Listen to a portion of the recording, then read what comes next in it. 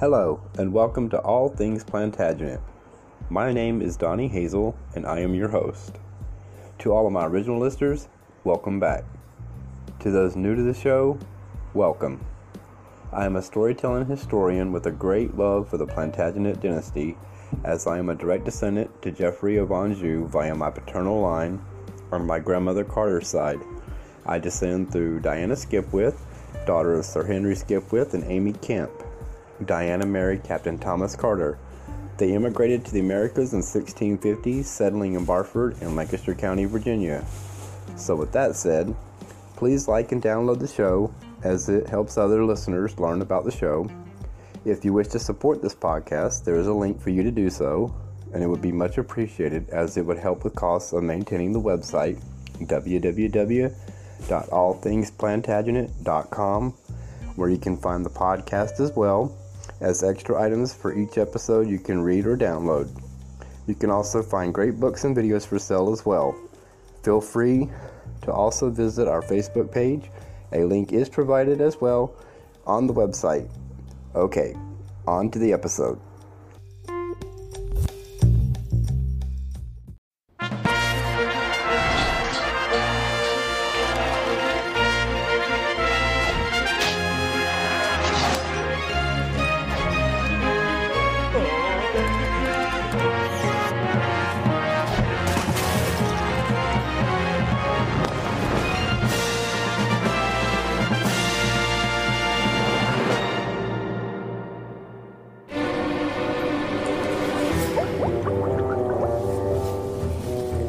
Once upon a time, when all was shrouded in ignorance, there lived a philosopher.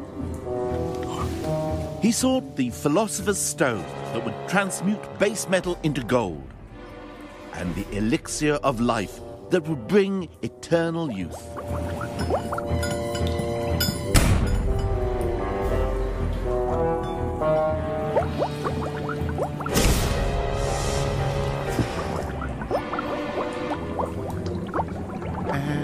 Hold this, would you, Ray?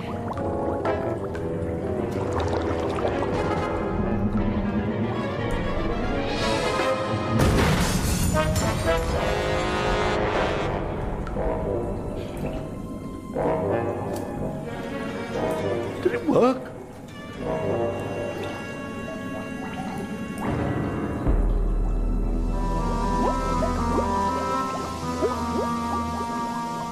Philosopher was the closest term the Middle Ages had to scientist.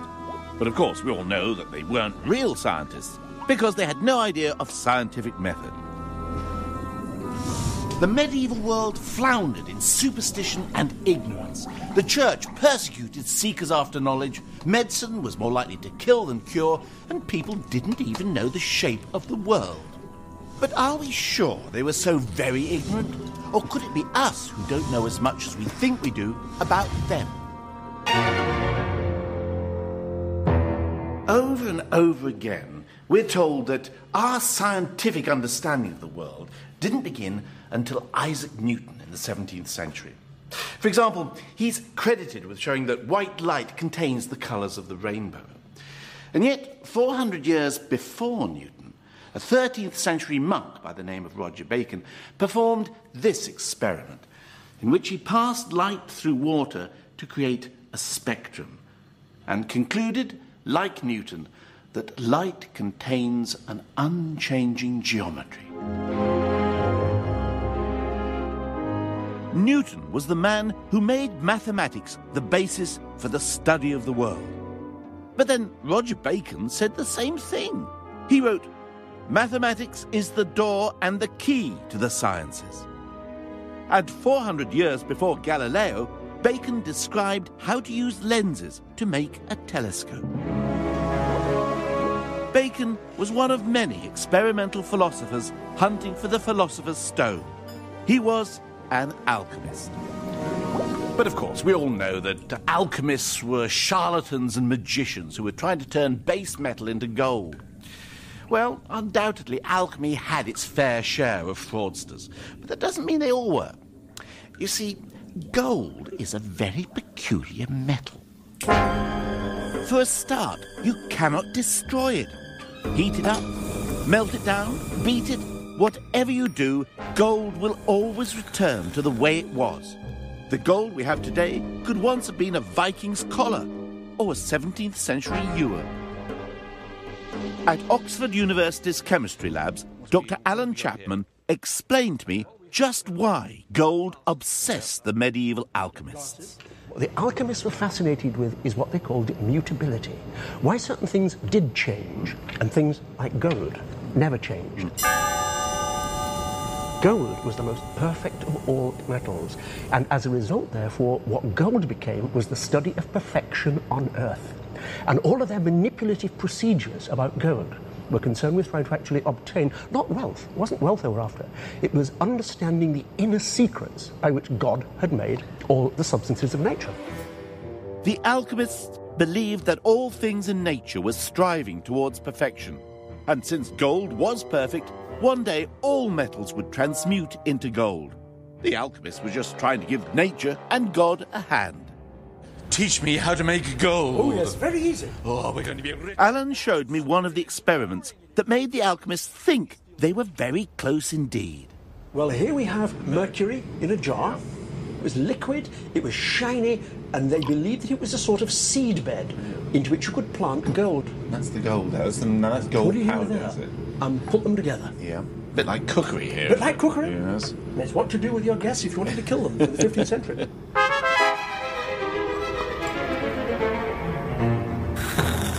And it's now getting a bit like breakfast cereal. It's a sort of scrunchy, peanut buttery feel to I it. don't know what you have for your breakfast, Alan. This so-called butter of gold is spread on the item to be transmuted into the real thing, and then heated. There it is. We've got a gold-plated Tesco's can lid. The only one in the world. The process didn't actually multiply gold, but the alchemists had discovered the technique of gold plating. It was just one of their achievements. They also discovered the first strong acids and developed techniques such as distillation that would form the basis of modern chemistry. And in a way, the alchemists were right. Transmutation not only is possible, it's one of the key processes in the modern world. A nuclear power station like this runs on transmutation. In the process, a metal like uranium is transmuted into other substances, including other metals. The alchemists may have been right about something else. In 1972, Russian scientists reported that at an experimental reactor in Siberia, the lead shielding had been exposed to such constant nuclear bombardment that part of it had turned to gold. In the Middle Ages, all science, what they called philosophy, had a different purpose from science today. Any pursuit of knowledge was only useful if it brought you closer to understanding God. Even medicine. Today, there's only one thing we expect from medicine, to make us better. But medieval doctors had their sights set on even more ambitious things. Eternal life, for a start. Meet Artephius, who wrote a treatise on the art of prolonging human life. And as proof that his theories worked, he claimed he was no less than 1,025 years old. What, you mean you were alive at the time of Christ? Yes. Oh, did you meet him? Yes. Well, what was he like? Just exactly as you'd imagine, the Son of God. Oh, right.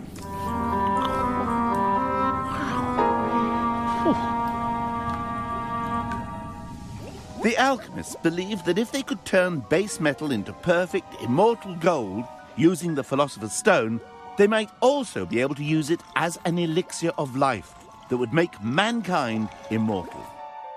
The purpose wasn't simply to make people live forever, but to restore mankind to its condition of perfection before the fall.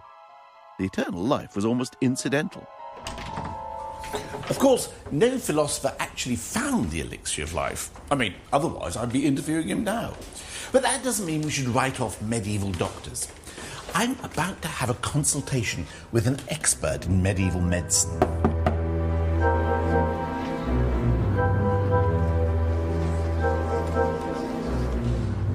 say, I feel a bit of a fraud coming to see you as my medieval consultant, because there's nothing wrong with me, really. Well, that's ideal, because my job is not to cure disease, but to prevent it. The medieval physician believed that disease wasn't something that attacked you. A disease was something that you suffered from because you didn't have enough health.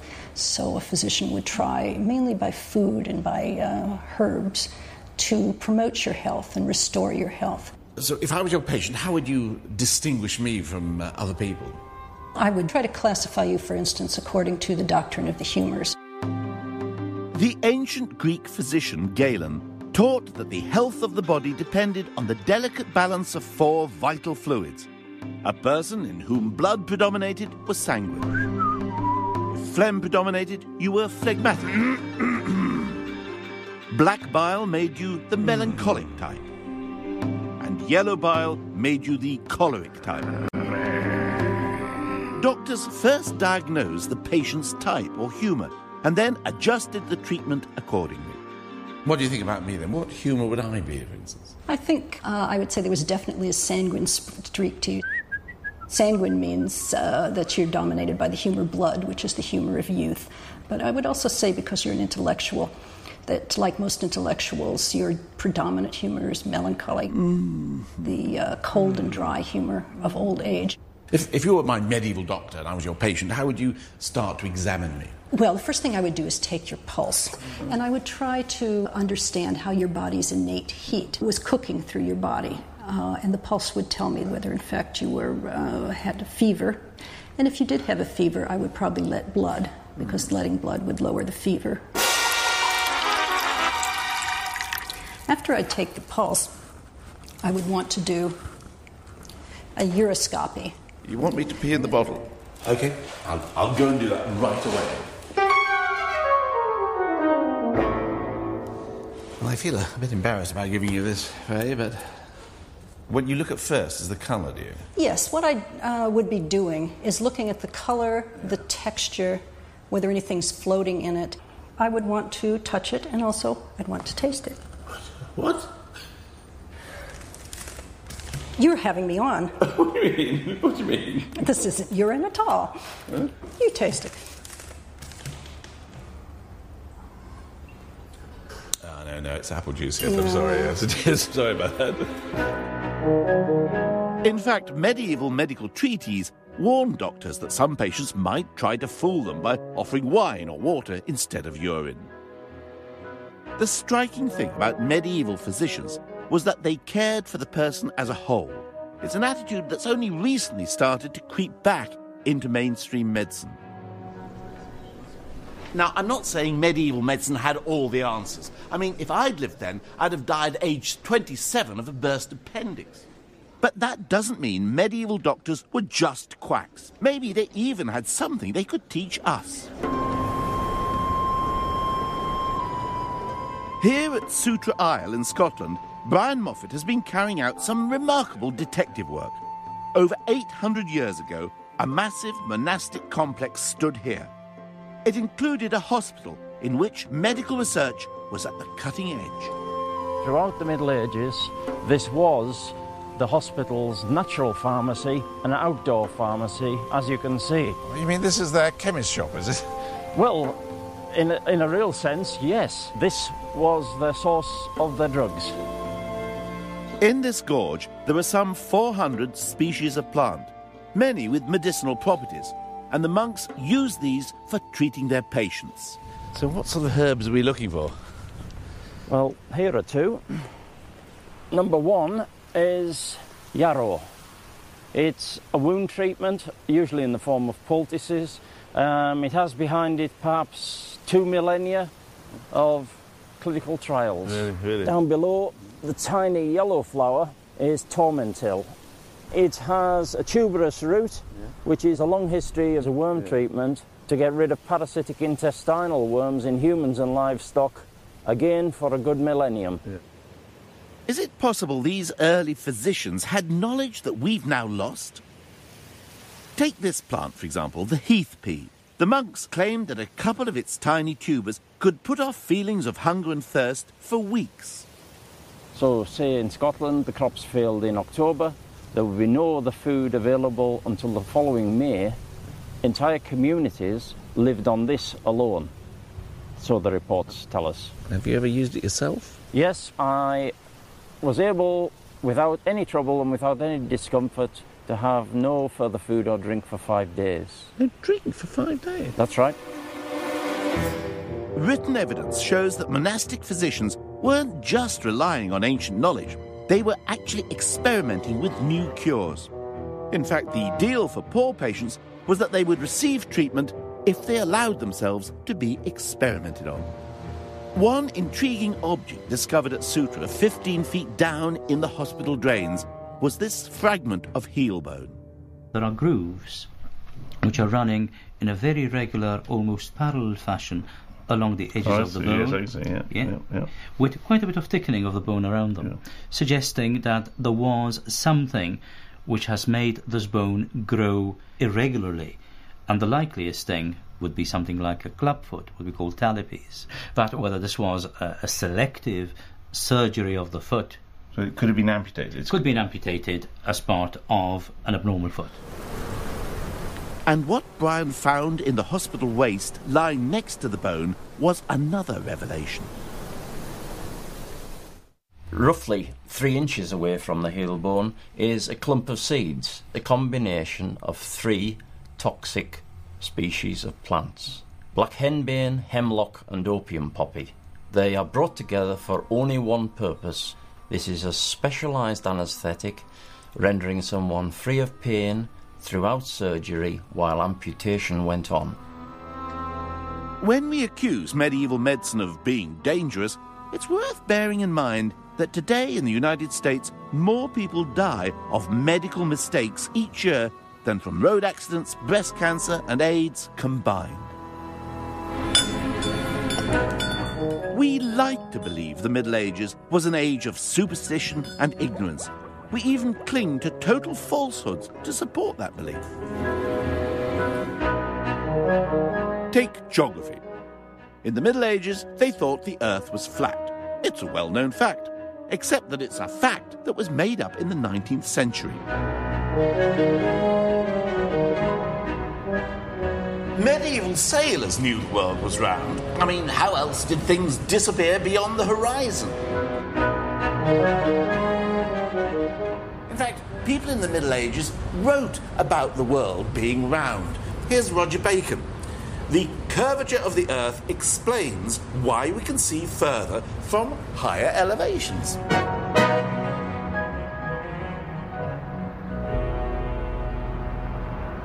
So why is it we're so convinced that medieval people thought the world was flat? Well, one of the chief culprits was a 19th century American novelist by the name of Washington Irving. He wrote fantasies like The Legend of Sleepy Hollow and Rip Van Winkle.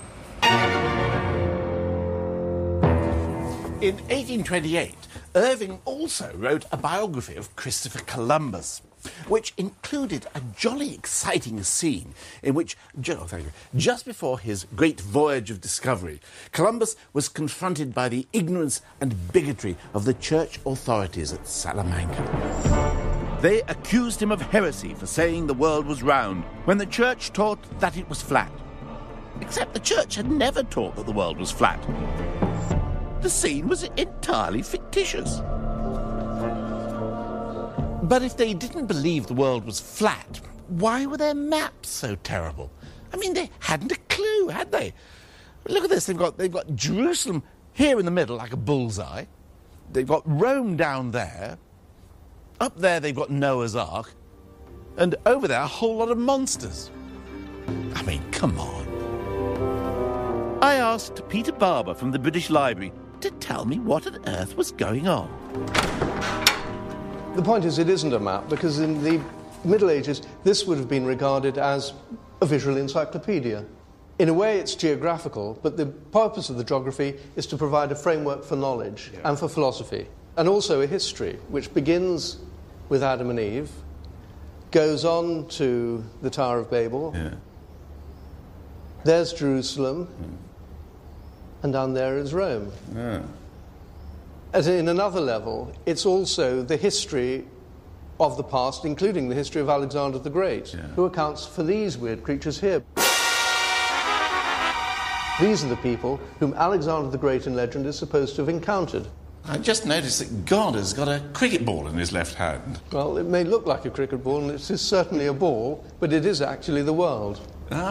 So this is visual proof that they see the world as a globe. Mappa didn't mean map, it simply meant a cloth. And the purpose of these mappae was not to show you the shape of the world, it was to help you understand God.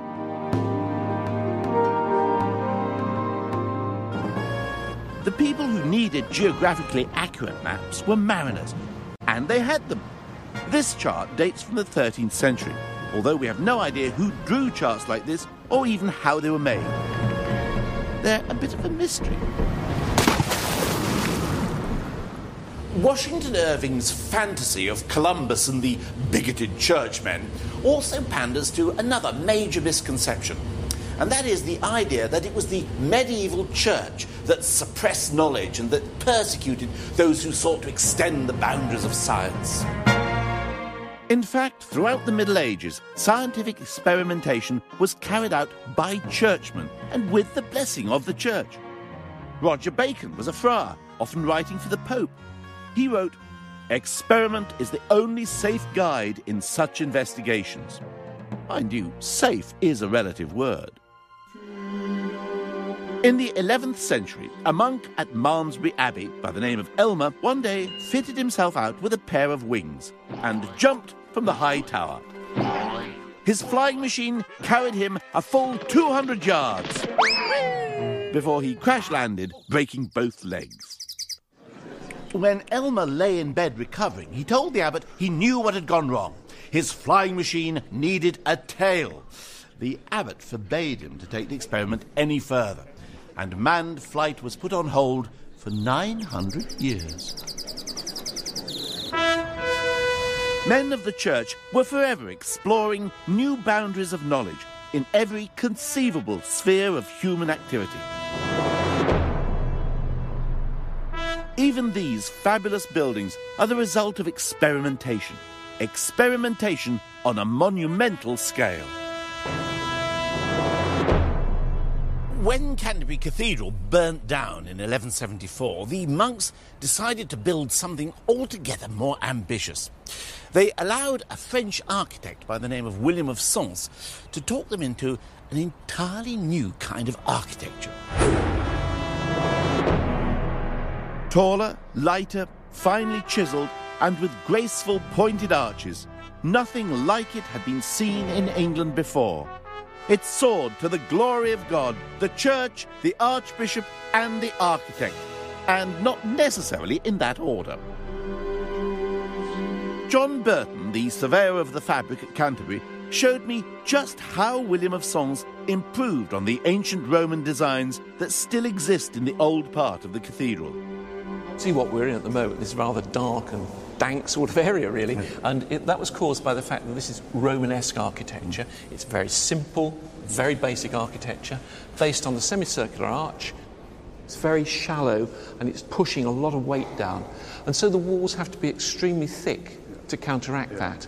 And these thick walls, of course, do not allow large window openings. And what William of Sens was coming up with was a way of overcoming that problem. He's being pushed by the theologians as well. They were saying God is light. Let's see what we can do, how we can bring light in and actually worship in a very light, bright space. And so what they did, they tried to experiment with this and see how they could make the structure thinner and strong. And to do that, they actually put curtain walling up, really. It's the early curtain walling, and brought the light in. And this is what we call the Gothic. The Gothic, yes.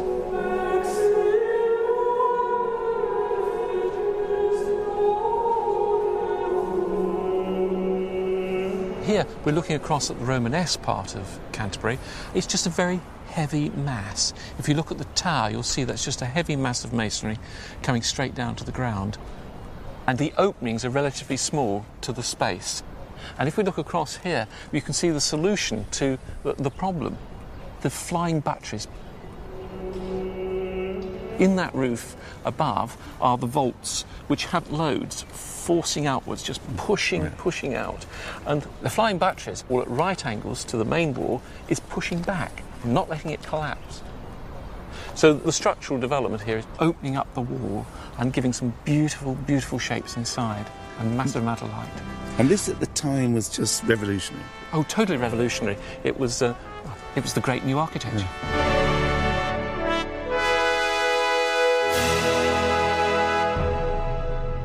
The cathedral builders were experimenting at the limits of their technology, and they learnt what those limits were the hard way. The fact is, our great cathedrals were always falling down. Winchester Cathedral's tower collapsed in 1107. Gloucester Abbey, 1170. Lincoln Cathedral, 1237. St David's, 1220. Ely, 1322. St Albans, 1323. York, 1407. And Ripon, 1450. Of course, the church's motive wasn't pure blue skies research. Like a lot of modern science, there were often economic or political imperatives behind the pursuit of knowledge. Take the Abbot of St Albans here in 1323. He undertook one of the most ambitious engineering projects of his day.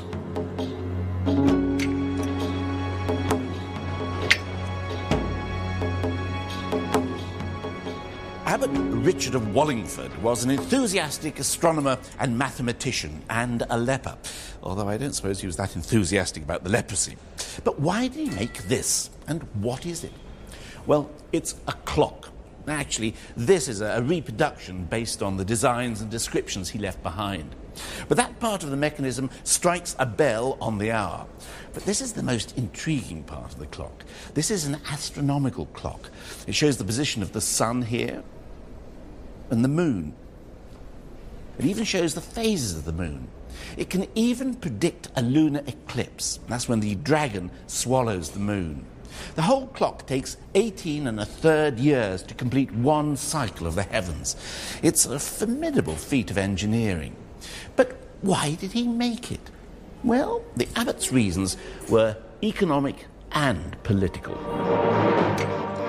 You see, the church had been locked in a power struggle with the townspeople of St Albans over who controlled the town's commercial enterprises. By building such a revolutionary clock, Richard was demonstrating that the church was technologically superior to the townsmen. What's more, by chiming every hour instead of just the time for prayers, Richard's clock would take control over the working day of the town. From now on, it was the church who would issue the time for town council meetings, for the opening and closing of markets, and for the beginning and end of each and every day's work. This was God's universe made visible. Nowadays, we assume that science and religion are poles apart. But the medieval church was not opposed to science. It wanted to use it.